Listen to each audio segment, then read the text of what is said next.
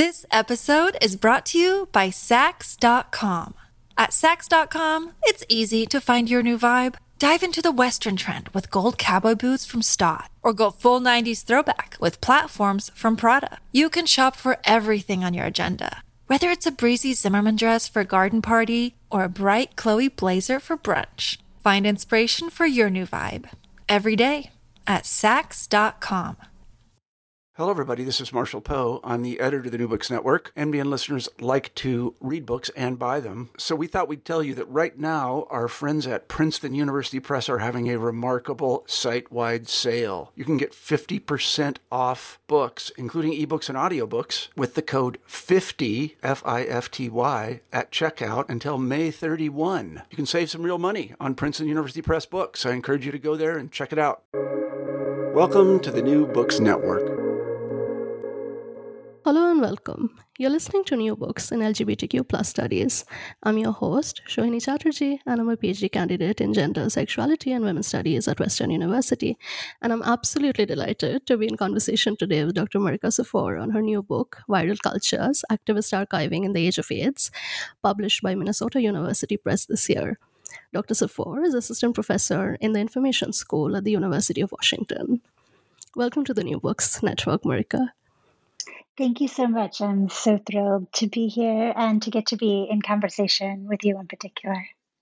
I'm absolutely thrilled. As I told you over email, I really enjoyed reading your book. So could you begin by telling us a little bit about your intellectual journey and how it has made this book possible?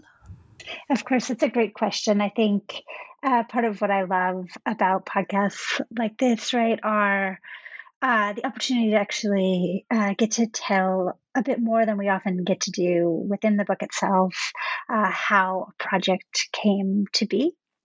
And I think as I was thinking through this question, there's a few different kind of avenues by which this project began. And I think some of this begins kind of all the way back in undergrad when I was very involved in activism on the other side, working on reproductive rights and queer issues. And I got very interested in how social movements work and the ways in which what inspires activists to do the kind of work they do from the side of working within those kinds of movements.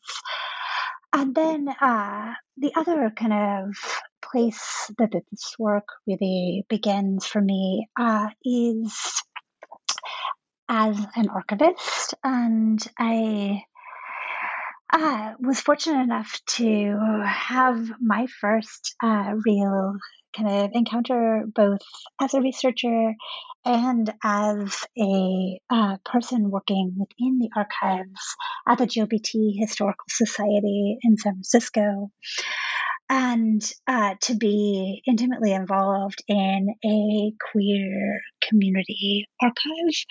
And I got very interested in questions around how we document and engage with queer histories, because I think queer histories pose particularly kind of engaging and exciting challenges for archivists and for archival practice and thinking, because some of what draws queer people and communities together in archival spaces and in other spaces is a kind of relationality to one another, a kind of affective relationality that's very difficult to document, at least in kind of the traditional kind of paper-based government-oriented archives by which at least kind of North American archival practice in a Western lens is traced. And I think for me, I'm always interested in bodies, in relationships, in things that are difficult to archive, and how we access and engage with our histories as queer people, as trans people, as people who've experienced other kinds of marginalization or denials of history. And so I think the third place where this project begins, though, is as a doctoral student, those kind of interests really coalesced for me around affect theory. I fell into a really deep affect theory rabbit hole. I had encountered Anne Sekovich's Archive of Feelings for the first time in undergrad, again as a master's student, and then returned to it as a doctoral student. And each time I've been so profoundly moved by her work, thinking about the relationships of lesbian public feelings and artistic work and archival documentation. And at the same time, I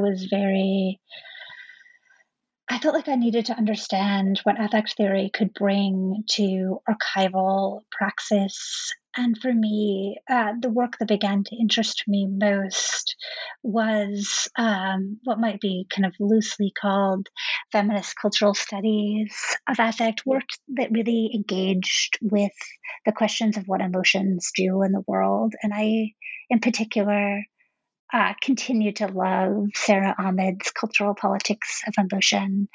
And as I was developing a dissertation project, I thought that I might do something inspired by Ahmed's work, thinking about part of what I love about the Cultural Politics of Emotion is how it uses an emotion as a centerpiece in each chapter.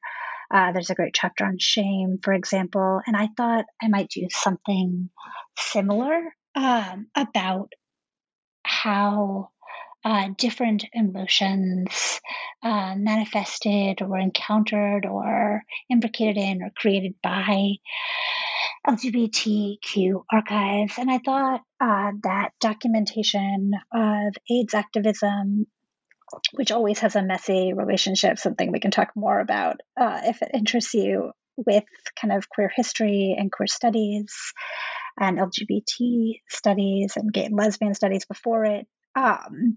But I thought AIDS and AIDS activism in particular might be one kind of case study in a book that would take, right, that kind of inspiration of moving from a different affect or emotion as a focal point. But I, of course, got to doing kind of early research and realized that there was a much kind of bigger story in these records and in the ways that they had been activated and engaged with, and that it would do a great disservice to kind of try to cut a piece of that story into a single chapter or to even frame it particularly around a particular affect. And so this project for me is a way of bringing together all of these different threads, thinking about kind of marginalized communities and social movements, thinking about how we document and the kinds of ways and the implications of how we document for ongoing political movements, for queer and trans and Indigenous people, for folks of color, for other people who have long been denied access to traditional archival spaces and who have not been kind of welcomed into some of those spaces and have created their own alternatives in many cases. But this project for me was really a way to draw together these different lines of thinking about nostalgia, which is maybe both a feeling and a memory practice, in thinking about archives, both the kind of everyday practices that archivists and librarians and other folks who might not use those terms to describe themselves, but who do archival work, engage in, and a way to think about, right, the implications always of those archives for our understandings of ourselves in the present and the ways in which they shape future possibilities. And for me, that's what's so fundamentally exciting about archives, is their space to engage with our relationship to the past, which always says much more about our kind of present and what we might envision or make possible for the future. Right, that's fascinating. In the introductory chapter, you begin by highlighting Queer Dyke Art Collective, Fierce Pussies for the Record, text-based artwork, which you tell us in the book attempts to resignify and reclaim language as well as public space for HIV/AIDS. And you begin by introducing us to a prose poem, which is deeply moving and incredibly powerful. For the Record is at the heart of this book, and I was wondering if you could tell us about your acquaintance with For the Record and the ways in which it has shaped this book. Thank you so much. I love this question. I think this is one I haven't been asked before, and I'm so thrilled to be able to talk about this piece. And I put it in the introduction for reasons I think you've begun to articulate here, because their work is so moving, it's so powerful, it engages directly with the concept of what a record is and what a record can do. And for me, that's one of the reasons that it ended up being the opening to the book and to this story that's fundamentally about records, what they are, what they mean, how we engage with them, what they can do. And so I love this piece for multiple reasons. I mean, I love, I have long been a fan of Fierce Pussy's work as a queer dyke art collective.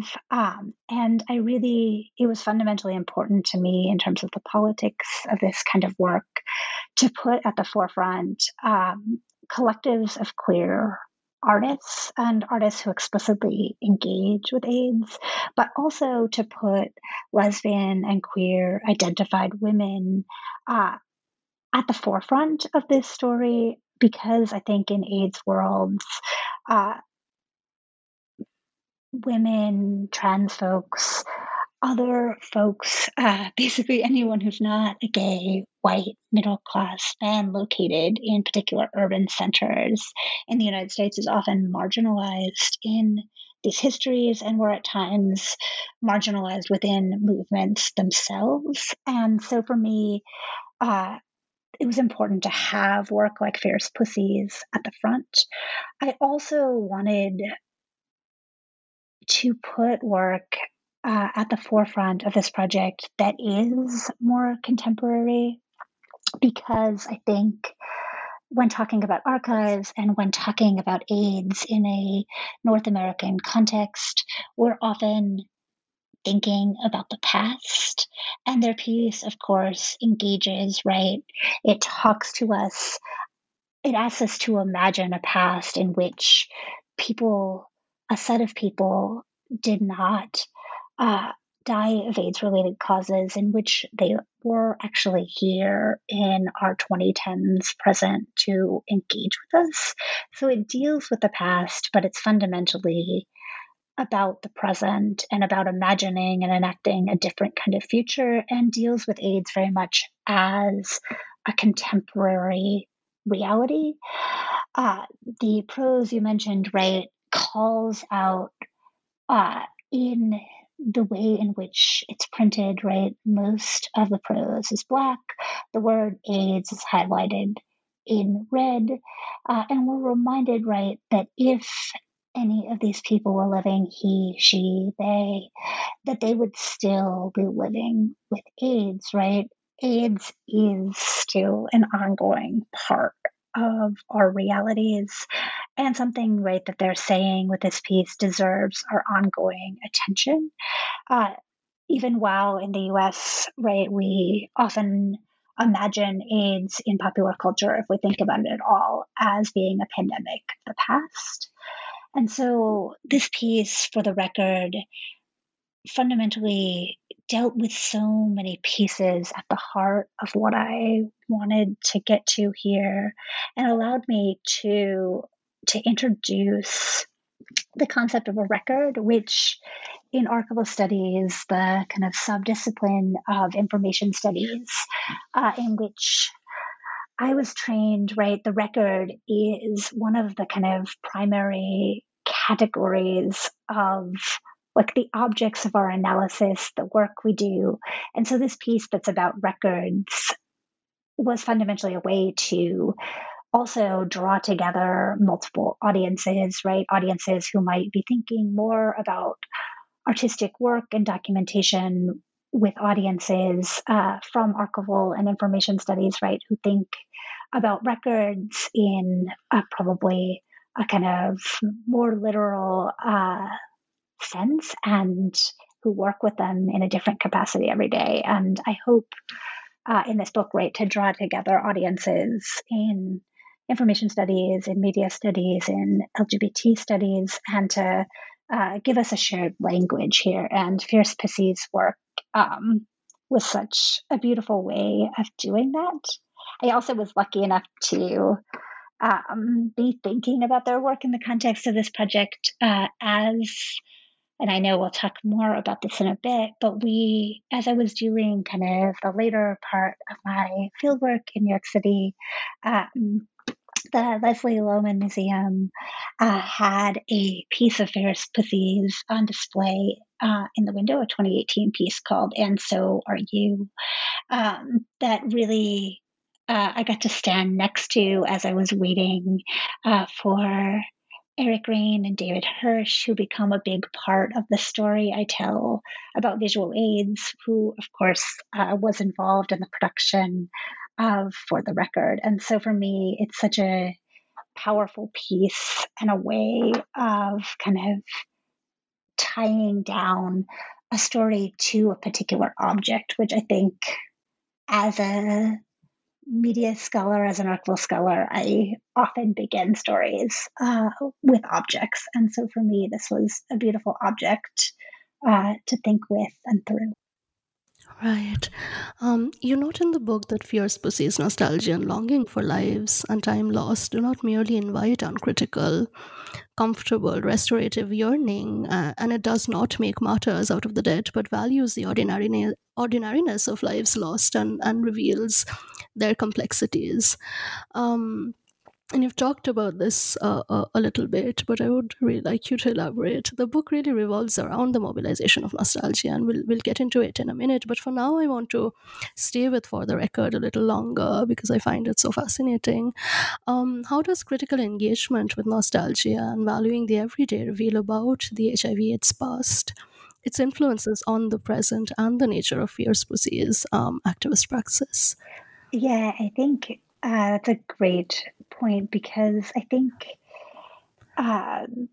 their nostalgia is, for me, right, the kind of fundamental concept around which this project came to revolve, and the way in which, right, Fierce Pussy's invocation really calls forth, right, the piece I quote of theirs from the beginning of the chapter reads, right, if he were alive today, he would be at this opening.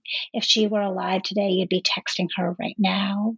If he were alive today, he would be going gray, and so on and so forth until we get to if he were alive today, he'd still be living with AIDS.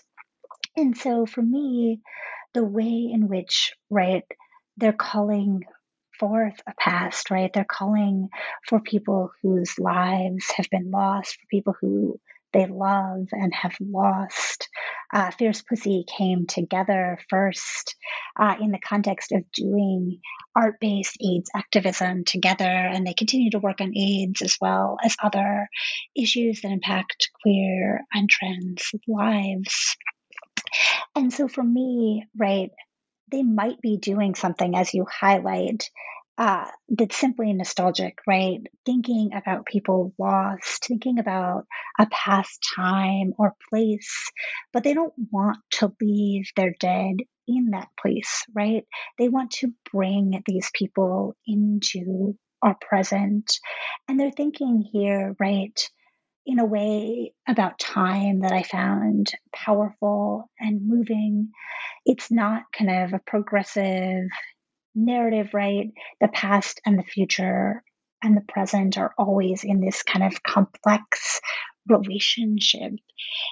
And they're calling on us, right, to bring these people into the present as a focal point.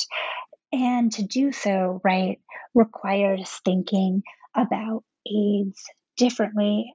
I think, too, they're calling forth this kind of way in which popular narratives, including those, right, in exhibitions and films and other kinds of creative works, have really framed HIV/AIDS, at least in a North American context, as done, right, as a tragic epidemic of the queer past that maybe we can learn lessons from, by which we can kind of wax poetic and long for these kind of powerful, beautiful artists and dancers and choreographers and directors and actors and all these kinds of creative folks that we wish were here in our present, and we can imagine what kinds of work they might be doing or creating or engaging with. But they're asking us to do something different, right? They're asking us to pay attention to what has and has not changed around HIV/AIDS, right? There is no cure for AIDS. There's only more and better treatment, right? That might have saved some of these lives. But that's kind of, they refuse to let this kind of past be left in the past. And they want us to think about the kind of resonances between different epidemic eras. And what I think that has to do in particular with nostalgia, right, is it's easy for us. I think, well, first, right, the AIDS epidemic can seem a very strange object for nostalgia. Why would we want to relive death and devastation and pain and loss and the decimation of so many people, and especially so many queer and trans people? But we also, I think, in particular, in ways that I talk about in great detail and think about my own position in relation to, as someone who grew up in the 80s and the 90s and who wasn't working in these activist movements in that moment, right? I was a child. I wasn't thinking about AIDS in that way. And I have, I think, as a queer person, this kind of longing for this kind of activist past in which, right, queer politics seemed more radical. There seemed to be this kind of community cohesion. And there's, of course, all of this beautiful, powerful artwork and ephemera created by these activists and these artists. And so this kind of AIDS activism becomes itself an object of nostalgia. But building on work by many scholars, including that of Svetlana Boym and others, right, who I owe a great deal to in terms of the thinking about different forms of nostalgia and what they do in the world, right? Fierce Pussy, for me, calls out that kind of nostalgia and asks us to instead, right, think about what our kind of longing for the past is doing in the present and what that means for the present and future of AIDS. And I think that that's part of what I call vital nostalgia in the book, a kind of nostalgia that actually does powerful political work rather than getting stuck in this desire to simply restore a past, whether a kind of real or an imagined past, right? A past that might actually have existed or one that we wish had and actually does something powerful now. And so for me, I think that's one of the reasons that I included this piece kind of as a point by which to kind of ground the bigger questions that the book is engaging with. Right. I found particularly moving how you term curating and archiving as care work. Why do you think HIV/AIDS activism is rooted in care, and how can the meaning of care itself be expanded owing to archival and curatorial activism? Yeah, I love that question. I think my work, right, is in conversation more broadly. I wish I had Hello Latinos and others new work as I was writing and thinking, but I'm indebted to others, right, including Marty Fink and my collaborator, Michelle Caswell, and many different Jennifer Douglas and many different archival scholars and thinkers who are also engaging with concepts of care. And I think my own thinking about care, and some of this work comes up in the third chapter, which looks at Visual AIDS Archive Project around missions of cure. And I think that's the chapter that deals most deeply with concepts of care explicitly.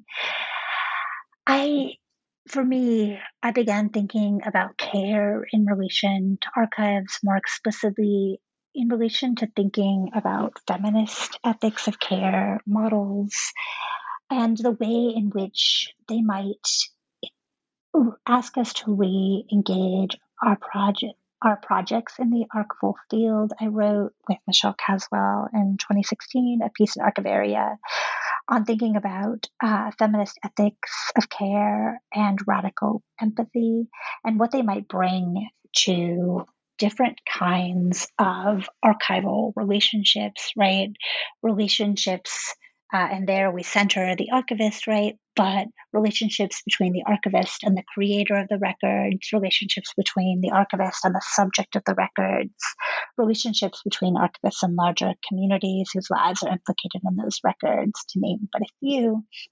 And others have greatly expanded that work. But I think that work got me thinking explicitly about the kind of labor that goes into archives and the kinds of relationships that happen in these spaces. And for me, talking about care is fundamentally important to drawing attention to the labor of activists, artists, other folks who created these records and cared for them, and in some cases, right, found them an institutional archival home or were engaged in their preservation, in making them accessible in community-based archives and spaces, or some combination thereof, and about thinking about the labor that archivists and librarians and curators do when engaging with these materials. And I think sometimes when folks outside of the archives world talk about archives, they don't always think about the people who and the processes by which archivists and archives work. And part of my goal here is drawing attention to how these archives came to be and how that shapes what stories can and cannot be told from within them, what records are and are not held. And so for me, care is a way of framing that kind of engagement with maintenance, the kinds of relationships that enable these archives to be created, to survive, to be activated and reused. And so care really is at the center of this work. And I'm also indebted to, I was lucky enough to have Lisa Diedrich as a reviewer for this book. And she really helped to draw forth for me the need to make explicit that relationship with care, as I think in many ways it was implicit throughout my text, but to call out archival work and curatorial work as care work here. And for me, that's also work that I continue to do in kind of collaborative thinking as well. I'm working, and we can talk more about this later, but I'm working on a piece at the moment that looks at a mailing list of folks who did AIDS caregiving work for people living with HIV and AIDS. And I'm interested in how practices of care happened here in the context of AIDS and how those practices of care continue as we archive and use and engage with those materials, whether they're explicitly about care or not. Right, that's beautifully put. You write, and I quote, archives have powerful roles to play in developing a holistic, complex cultural cure for HIV's harms. Would you like to tell us what you mean by cultural cure and its significance for queer activism and information revolution today? Yeah, that's a great question. Again, I think it was important to me in the arc of this book to think about notions of cure, which actually intersect with notions of care as well, right? Care is a fundamental part of cure, at least in the kind of, well, I would actually say in the medical sense of cure and in the broader cultural sense. And the chapter you're asking about in particular, I think, is the third chapter, which looks at Visual AIDS Archive Project. And Visual AIDS Archive Project is a community-based arts organization who, since the early 1990s, has collected and showcased and materially supported artists living with HIV and AIDS and the estates of artists who have passed. And they are a really interesting archive for many reasons, but amongst that is that they're interested in collecting from anyone who self-identifies as an artist. So whether or not they made a living or make a living as a professional artist, whether or not they've been collected or showcased in museums or galleries, any artist who identifies as HIV positive. And so they have a fascinating collection. And for me, as I was spending time in their office in Chelsea in the archives and talking to staff members past and present and to the collective, the committee of people who came together to found the archive project, especially Eric Rain, David Hirsch, and Frank Moore, amongst others, Cure began to kind of emerge as a theme.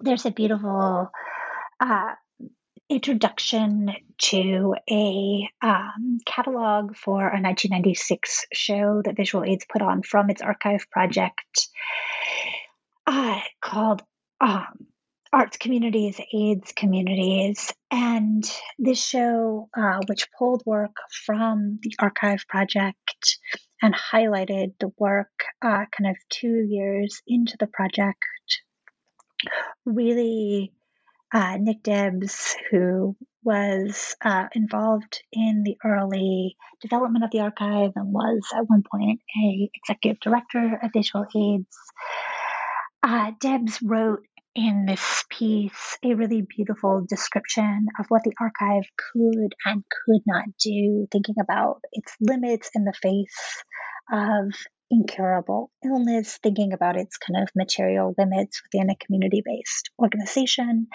but also calling attention to the importance and the timeliness of the work they were doing. And I was so struck that in an essay written before the advent of more effective treatments for HIV and AIDS, right, which can stop the development of HIV into AIDS, if one has access and the stability needed to maintain it, right? That saved many people's lives, right? But that already in this moment, before that, in the early 1990s, folks at Visual Aids were already thinking about the work they were doing as a kind of cure and thinking about the ways in which AIDS as a pandemic that is biomedical, it's a virus, right?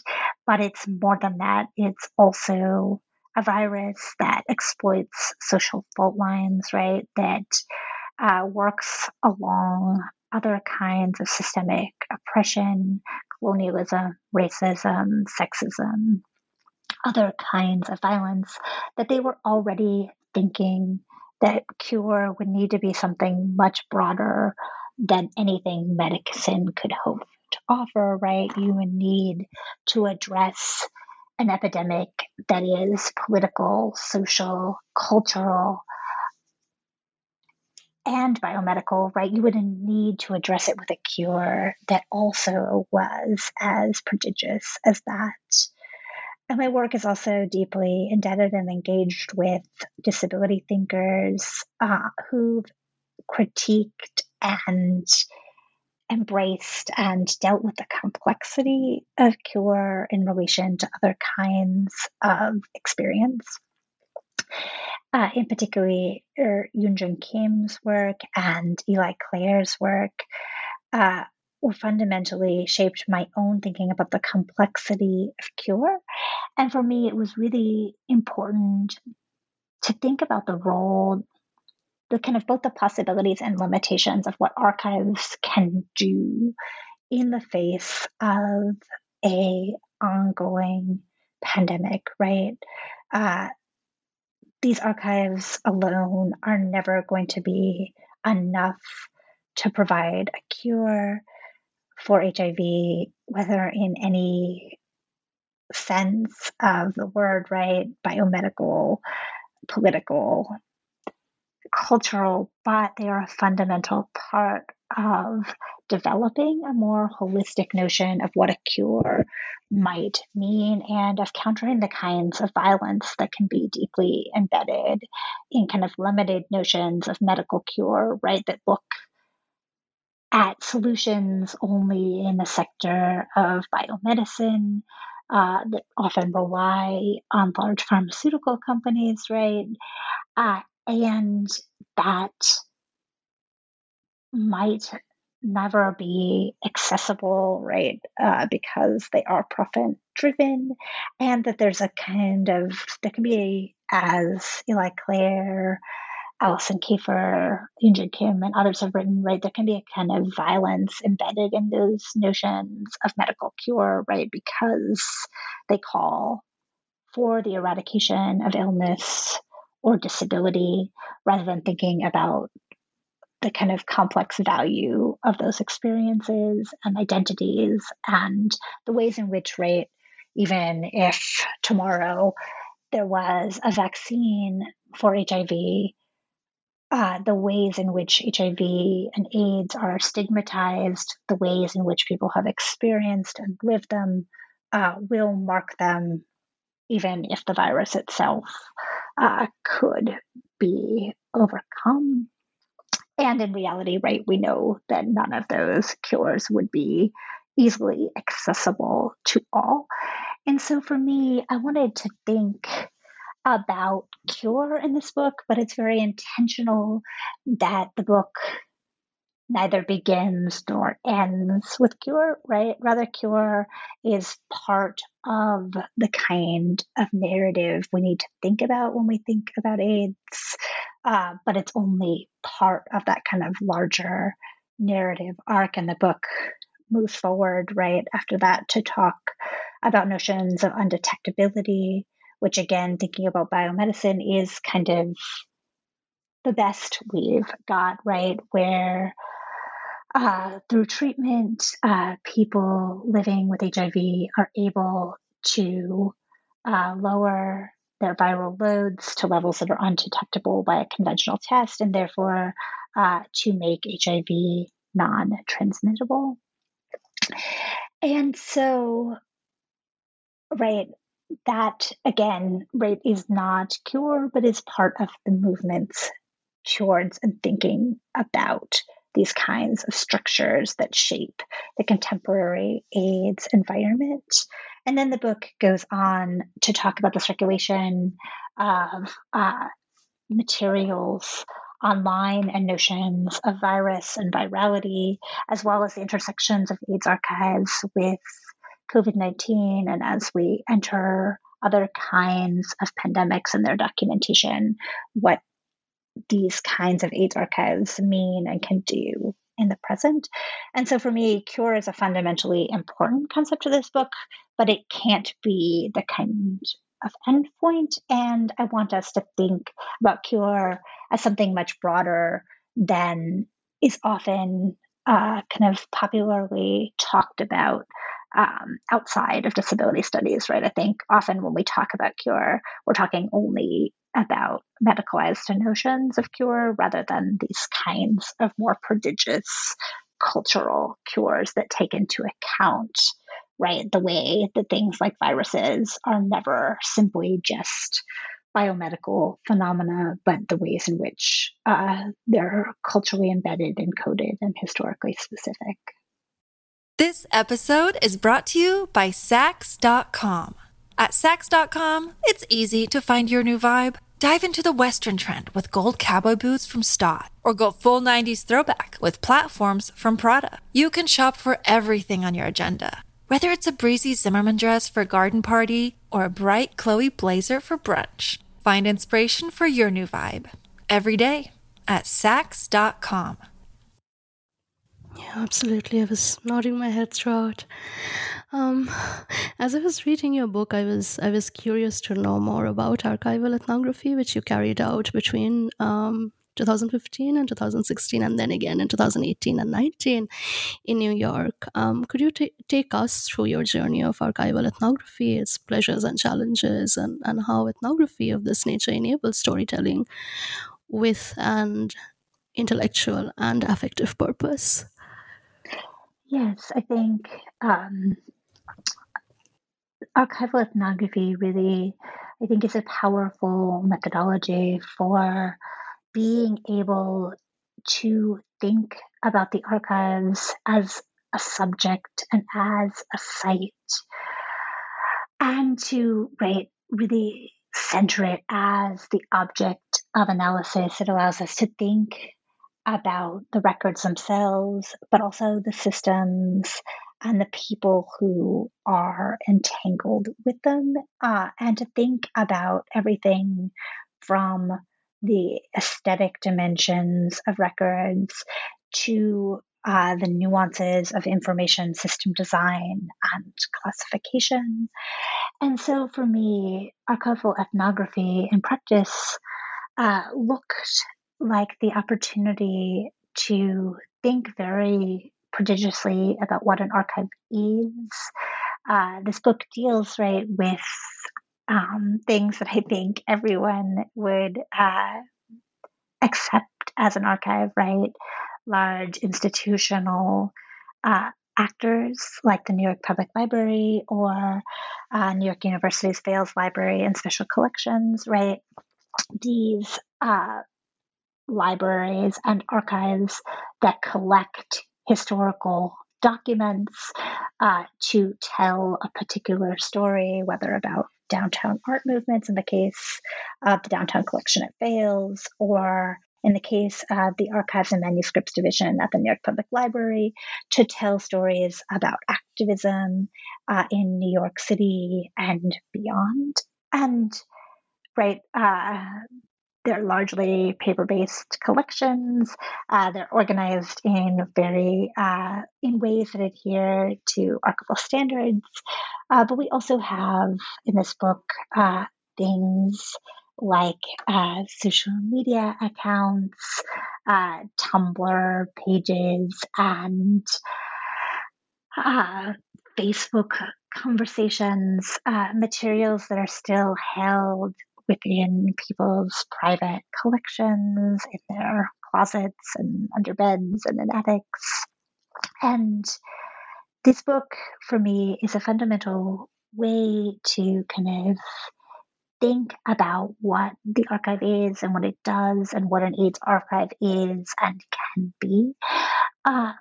And right, though it does fundamentally primarily deal with these kinds of archives, archival ethnography is a methodology that centers the archive, but is kind of prodigious enough to think broadly about what the archive is and what constitutes it and who its interlocutors are.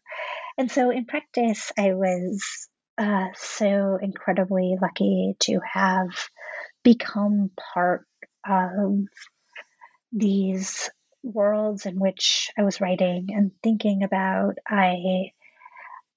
Just taking visual aids as an example, was lucky enough to interview. They've always had a small staff to interview staff members, past and present, to interview artists and curators and writers and collectors who had been involved in the beginning and in the development of the archive project.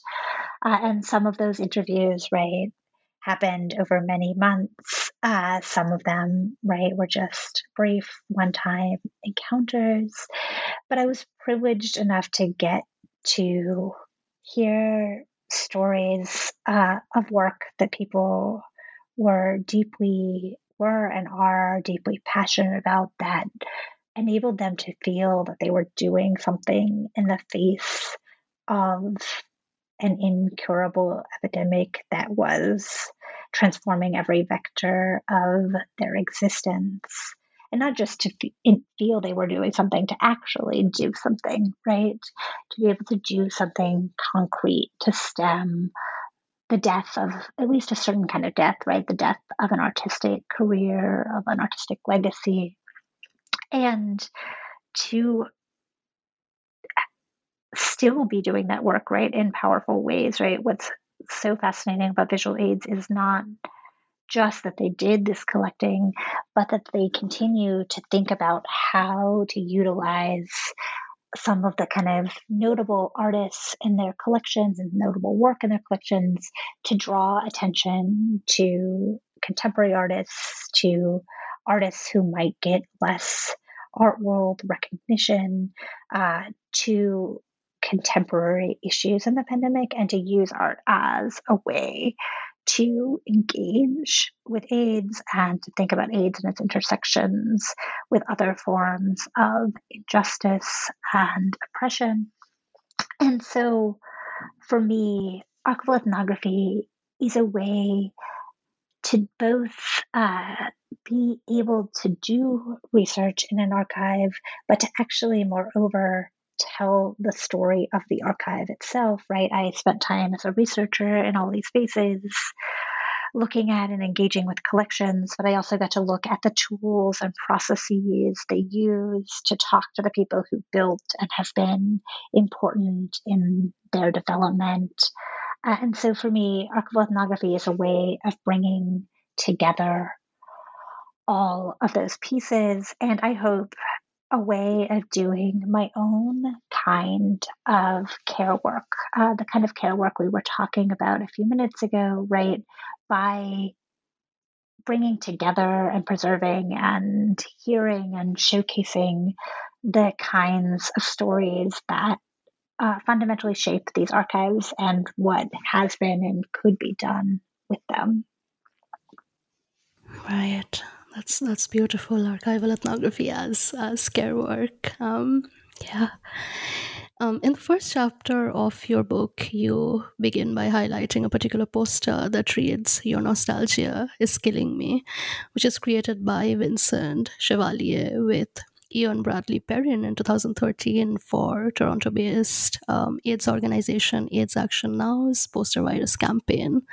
The poster became viral on social media, particularly Facebook, through ACT UP, NY's alumni Facebook group, and made possible a critical intergenerational dialogue between AIDS activists, which you interrogate to explore and gauge the significance of contemporary ACT UP nostalgia and what it means for the present as well as the future of HIV/AIDS. Could you talk about how the critique of nostalgia, which you contend, and this is fascinating, is distinct from anti nostalgia?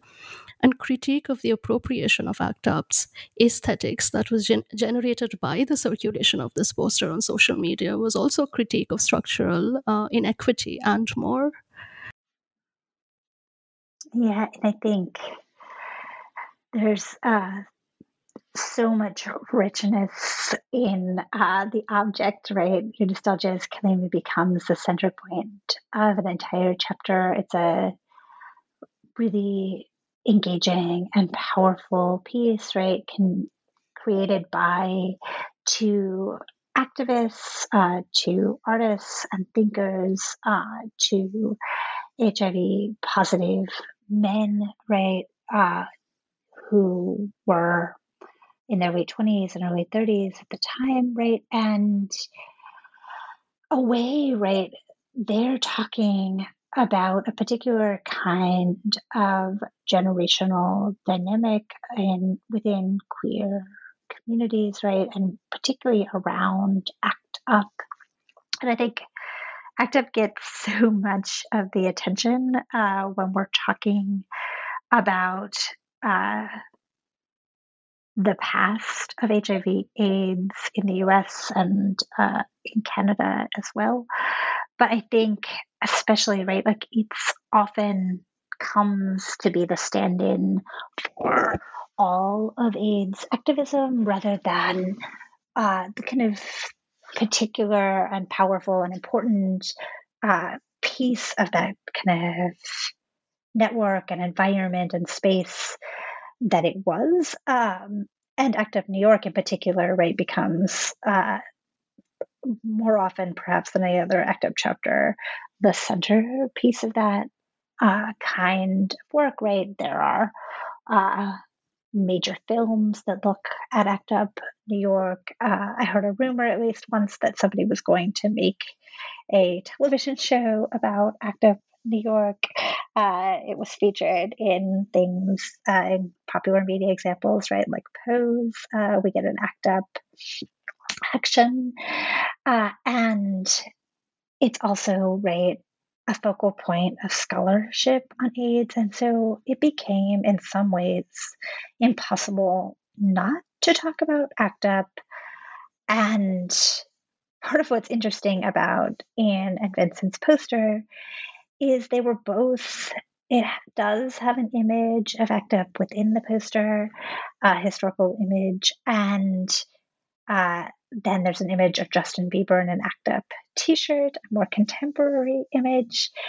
But I don't think they saw their critique as entirely about ACT UP nostalgia, but very much in the kind of social media discourse around the poster that became the center point. And I think ACT UP occupies a really important space in what people are nostalgic for about AIDS activism, about direct action, AIDS activism in particular, right? This kind of flashy on the street activism, which even ACT UP, right, did many more things than just that.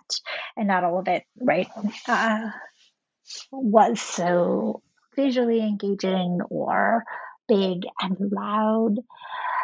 But I think it really stands in, right, for what's so appealing to a younger generation of queer folks, maybe even multiple younger generations of queer folks, right? Those of us who grew up in the 80s and 90s, and then those who are just becoming adults in their own right now, right? All of us who've lived with AIDS as part of our cultural milieu. And I think there's a way in which, right, like ACT UP seems, especially for those of us who kind of, I'll speak, I guess, for myself here, right? I came out in the early 2000s as queer. The kind of queer politics I encountered did not seem to hold the same kind of radical move, right? They were often embedded in professionalized organizations. They were often about issues around marriage or access to the military that didn't seem to have the same kind of radical bend. There wasn't, for me at least, some of the same kind of urgency there. And then we also have this kind of like 1990s chic aesthetics that are so fundamentally tied to art collectives and video collectives that were either formally part or adjacent to or sprung from ACT UP's breaks. And we have this idea, right, that ACT UP really mobilized in a powerful way. It brought together a community to do with a kind of what seems, at least, right, in retrospect, a singular purpose to work together, to be in this beautiful space together, right? And folks who were in that space, many of them, right, talk longingly about the experience of being in those rooms, of having this kind of deep purpose that was shared, of being in this intense, powerful experience together, right? One activist described it as a tsunami of feeling, right? And just being in this space doing powerful work together. And of course, there were and are difficult and awful parts of that, but I think it's sometimes possible to overlook that, or possible to see as well what's so like powerful and compelling about that experience. And I think there was around this poster a real resistance to the concept of nostalgia from folks who had been active in ACT UP in the 1980s and early 1990s, who saw nostalgia, right, as something, as about a kind of rosy colored glasses, as a look back that ignored the kinds of grief and pain and failure and loss that were also a part of that experience. And right, and a desire, right, to like only relive like the aesthetics of that past and not to actually engage with, in a deep way, with the politics of it. And so I think Vincent and Ian took some of the kinds of brunt of that, but their poster really became a focal point for a larger conversation about where and how we do intergenerational memory transmission around experiences like AIDS. What is particular to a generation or to folks who were in a room? What can cross our experience? How do we have conversations with one another? And what Vincent and Ian's poster did, sometimes in very contentious or petty ways, right, enabled some of those conversations to open up and to really, it became a focal point for thinking about whether AIDS was in fact something, AIDS activism was something one could even have nostalgia for, which I definitely think it does. And I think what was missing from some of these conversations was a kind of nuance in thinking about what nostalgia is and what it does, right? As I think nostalgia has been long derided by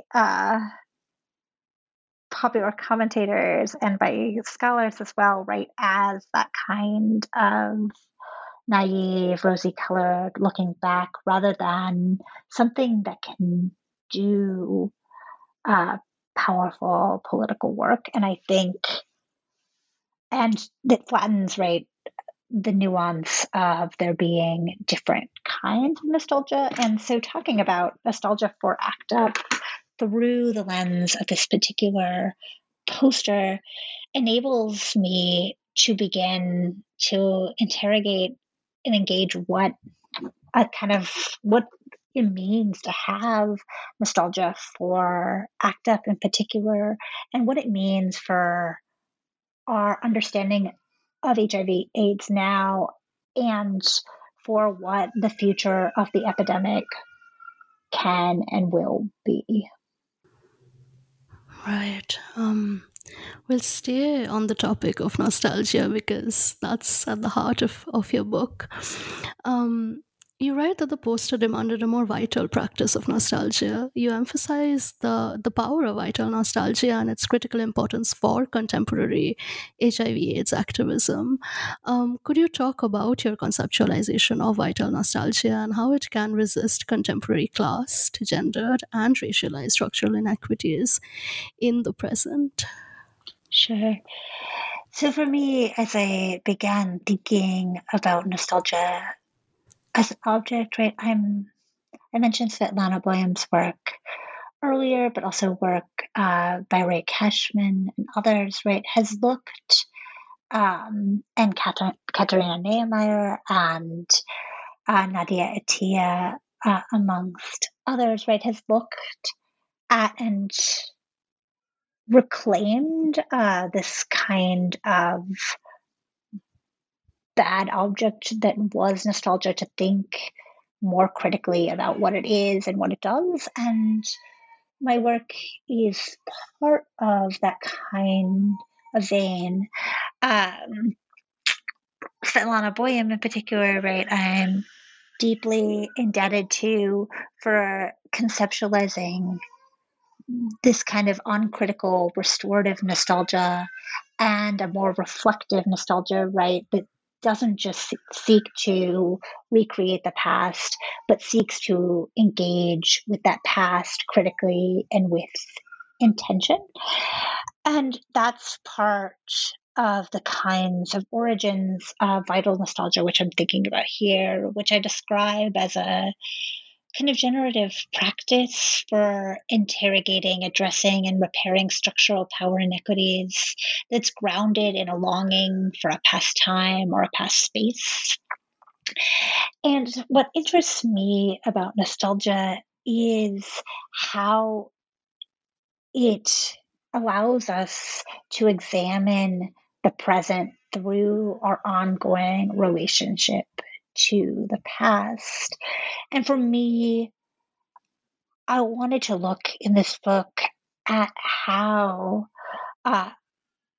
activists, artists, curators, and archivists are engaged in these practices of nostalgia, how they're using nostalgia as a means to critically engage people with not just the past of AIDS, but with its present as well.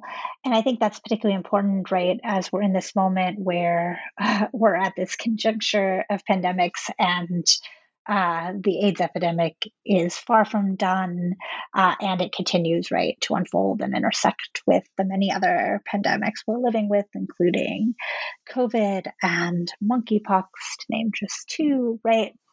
But I think what's fundamentally important about vital nostalgia is that it pays attention not just to the ways in which we long for a past time or space, but also to the particularly kind of human relationships and longing for people as much as for times and places. And so for me, a vital nostalgia is one that is critical, that pays attention to ambiguities, to oppression, to violence in the past as much as to what was beautiful and powerful and pleasurable about the past. And so it's a way of looking back, but to look forward at the same time. And I think I mentioned a few minutes ago, but I think some of visual aids work offers some really powerful examples of this, right?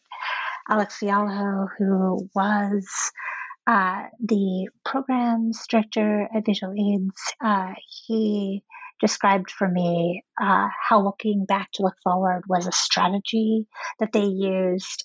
For example, using an image of Keith Haring by one of his partners, Juan Rivera, as a way to draw audiences in to a larger digital video that dealt with the contemporary pandemic, and particularly with issues of HIV criminalization.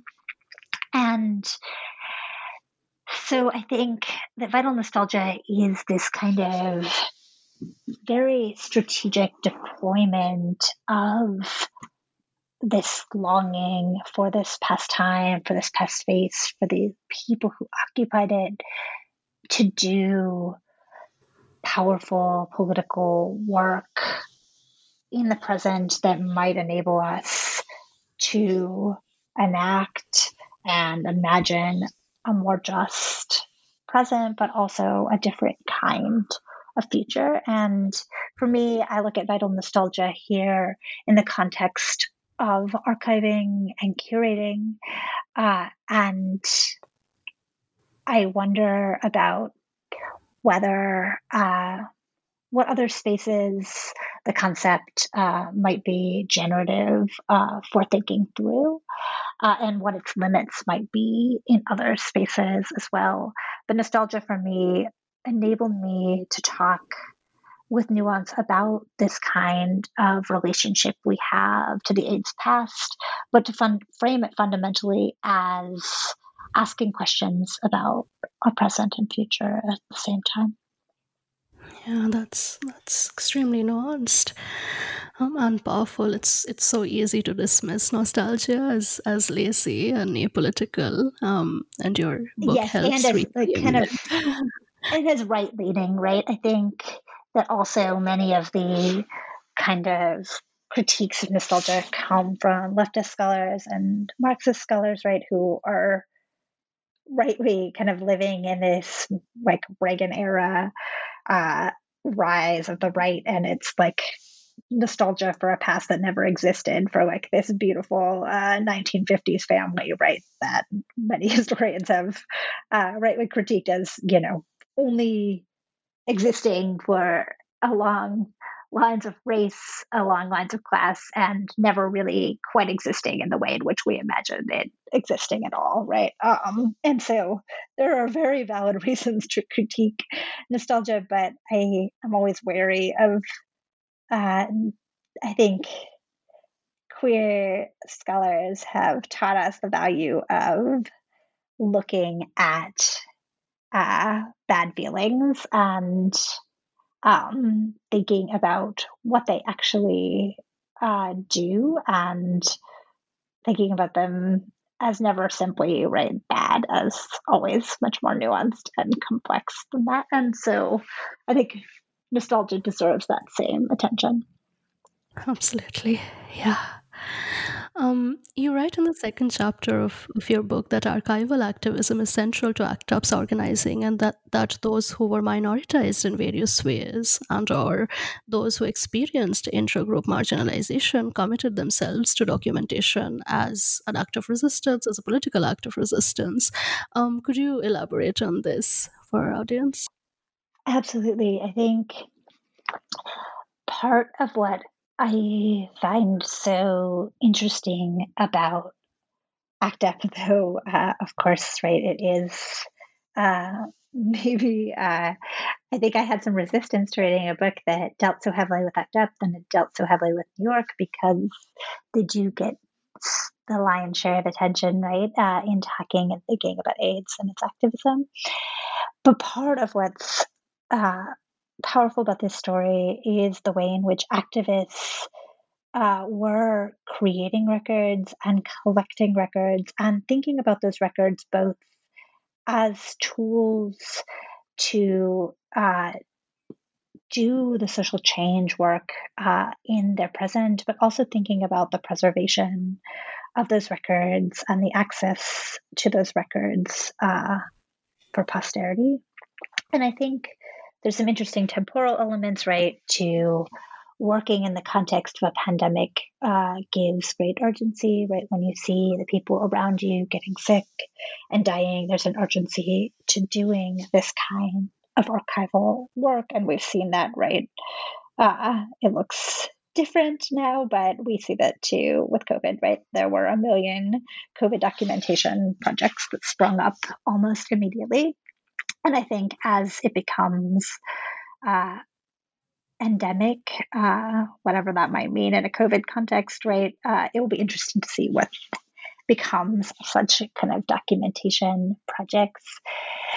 But I think what happened here in the context of ACT UP New York is so fundamentally tied to the work in particular of women in ACT UP who may not have been a majority in numbers, but really brought some of the expertise, the experience, the power, the energy that sustained and really created what we think of as ACT UP. And I think that many of those women, many of whom are lesbian identified and had simultaneous involvement with the Lesbian Herstory Archives in Brooklyn, is particularly interesting because not only did these women bring these long kind of these critical lenses, this knowledge, this strategic expertise as activists, but many of them brought community archives, knowledge, and expertise from their work with the Lesbian Herstory Archives as well. And so Maxine Wolf and Polly Thistley and others, right, really brought that lens and that knowledge and that thinking about the importance of access for community members to their records and the importance of having a record at all. And so women in particular were leaders in many of the kind of video collectives that did lots of the documentation work. Many of them were avidly collecting documentation, but these women also were concerned in particular that their stories, that the stories of people marginalized within these movements, right, would be lost. And they were interested in the ways in which those histories were contextualized. Maxine Wolf, who I was lucky enough to interview for this project, talked extensively about this. She donated her materials on ACT UP to the Lesbian Herstory Archives because AIDS history for her is part of lesbian history and needs to be thought of through that lens.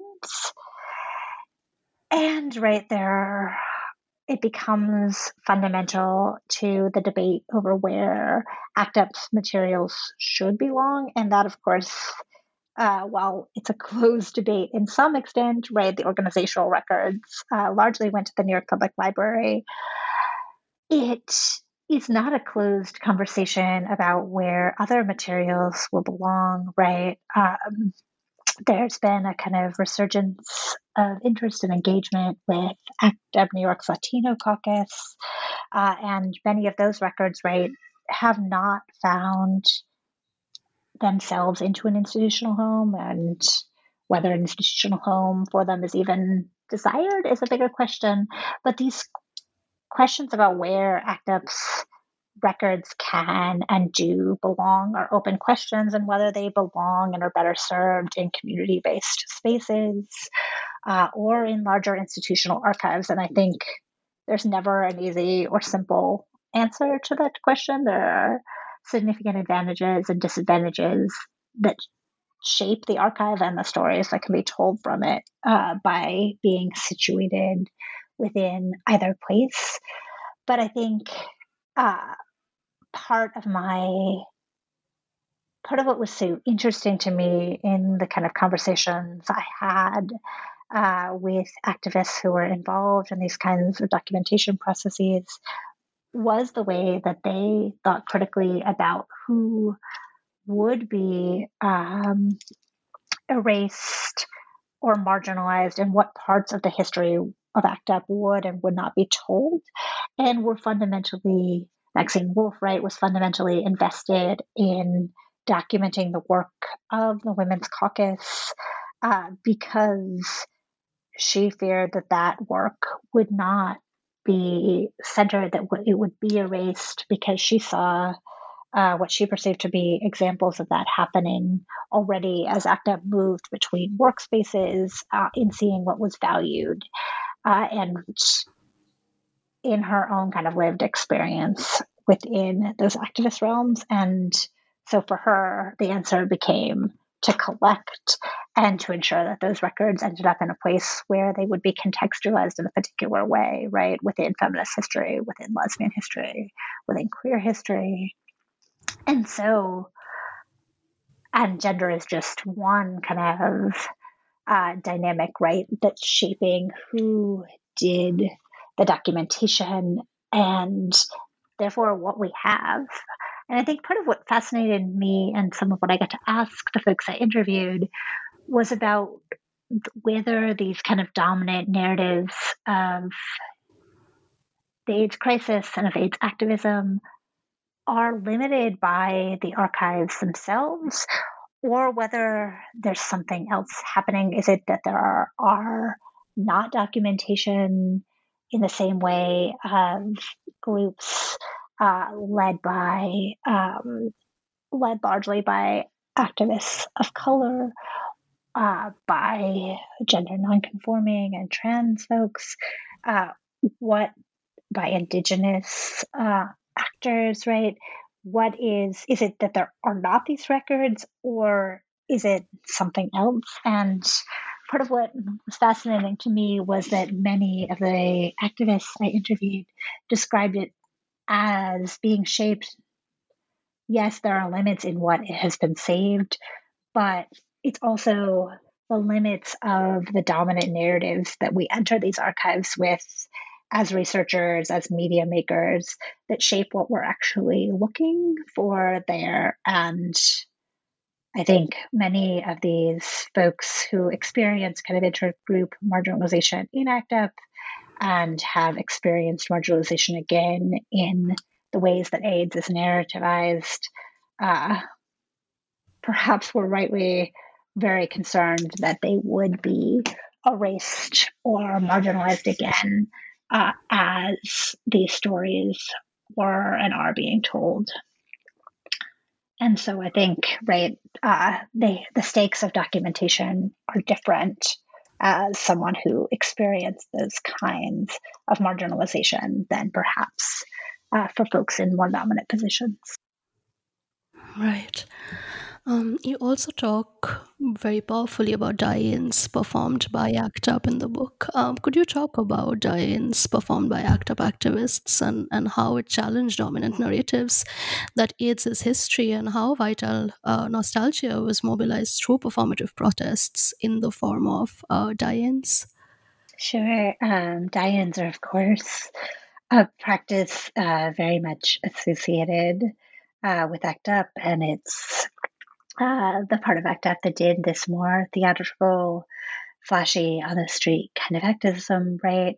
Susan Foster has described die-ins as a kind of part of a choreography of protest. And, right, they're a practice in which activists lay their bodies down strategically, right, to symbolize loss and devastation. There's, of course, strategic components to that, as Foster has powerfully described, right? The way in which bodies are interlinked, the limpness of bodies can make them harder for police and other authorities to relocate, providing a kind of protection. And there's, of course, something very visual and theatrical and powerful and symbolic about these kinds of practices. And I think, right,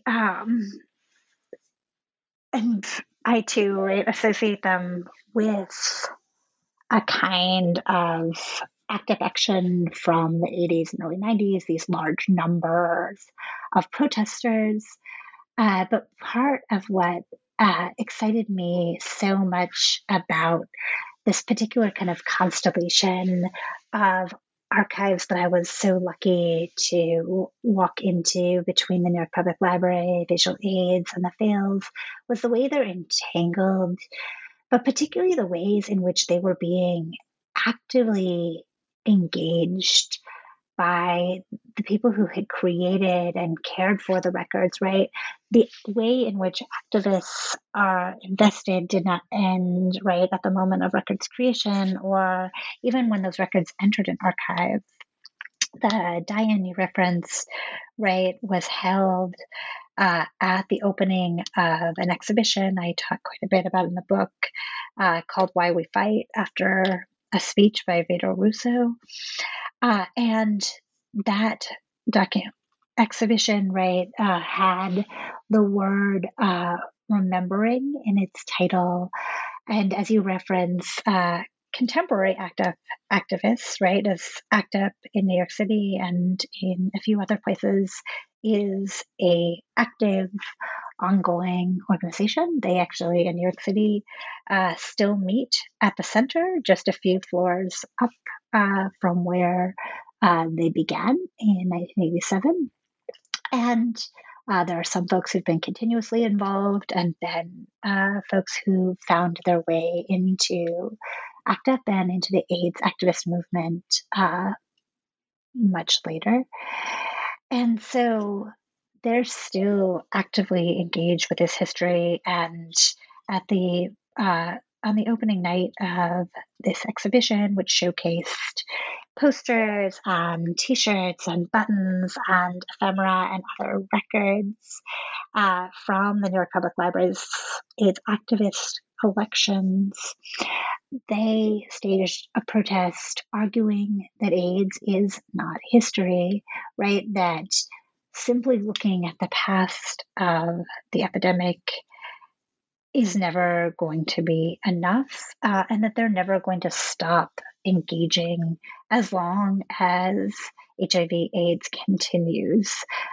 They're going to continue to be invested and to be working in all of these spaces and to be thinking, right, about how AIDS intersects with other illnesses, with other kinds of social injustices, right? ACT UP more recently, right, has worked on access to COVID vaccines, on access to medication, on access to generic drugs, and is invested in, right, dialogues that are emerging around monkeypox as well.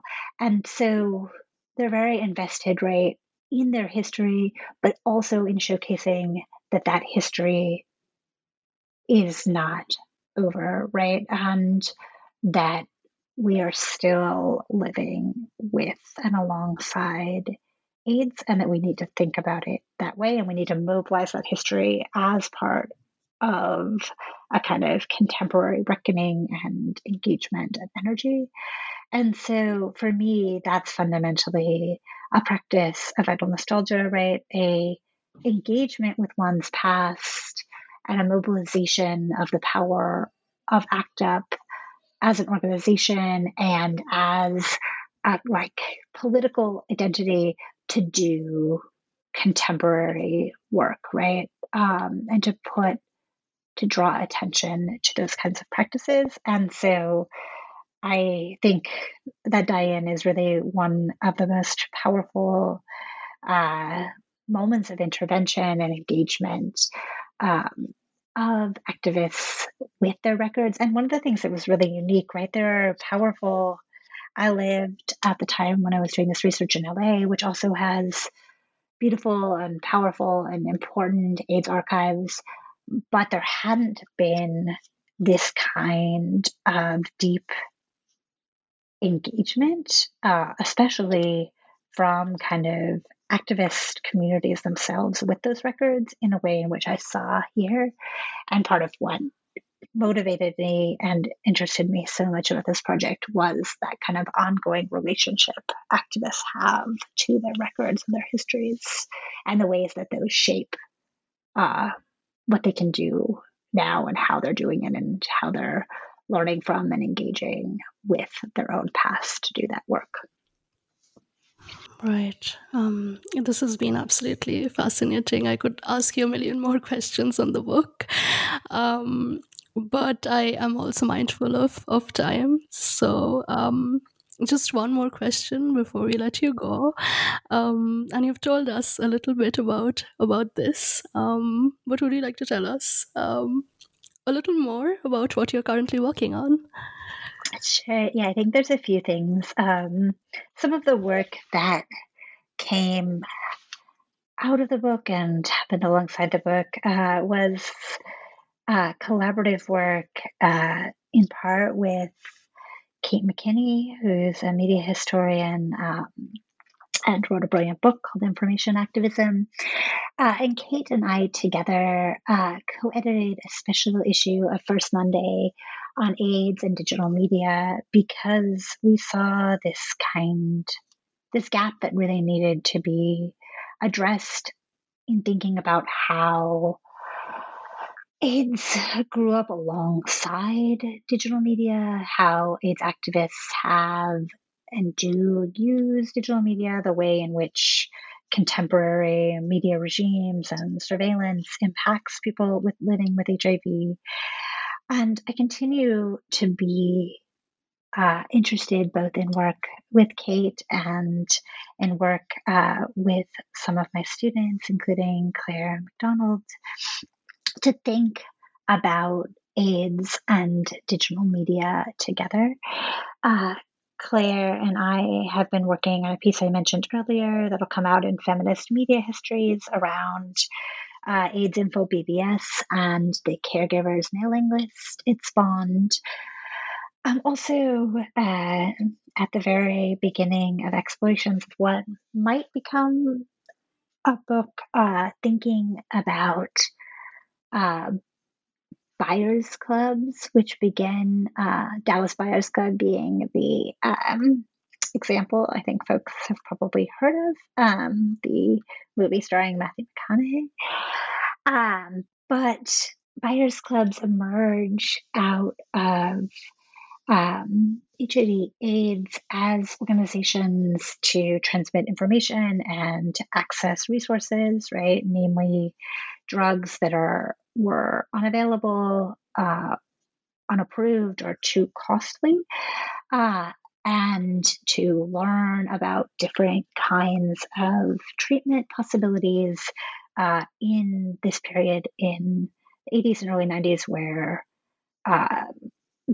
the mainstream Mayo medical community had little to offer, and where many activists and others felt the need to kind of take it upon themselves to become the experts and to find the information and resources they needed. But buyers clubs don't end with AIDS. We see them in an HIV/AIDS specific context reemerge in the era of pre-exposure prophylaxis or PrEP, when it's not yet covered or accessible to people in different countries. We see then buyers clubs emerge around other kinds of illness, around hepatitis C in particular, again, when treatments are unavailable or too costly. And so I'm very interested in the ways in which, again, activists used and mobilized information and resources and technologies at their disposal to try to improve the lives of folks around them. And so I think the other thread of the work that began in this book that continues for me is the thinking about labor and archives, perhaps in a more literal sense. Here, I just got a Institute for Museum and Library Services grant to begin a 3-year project that will look at how internships and fellowships have been used as a means to increase diversity, equity, and inclusion in the library and archives profession. So thinking again about issues around labor and justice in an archival context as well. So it feels surreal to be at the end of that project and to be thinking about new projects, but I think the work in this book fundamentally provides the foundation for all of the avenues I see myself going down in the future. Yeah, absolutely. These are projects of critical importance, and I'd be very interested to see how your future projects build on this one. Thank you for this incredible Thank you so much. conversation. Thank you for the thoughtful questions and the opportunity to talk about parts of the book that I feel like haven't gotten as much attention and care, and I appreciate your thoughtfulness and engagement. Thank you so much. I think anyone who reads your books should also read them in conjunction with the way you speak about this book. Thank you. Thank you so much.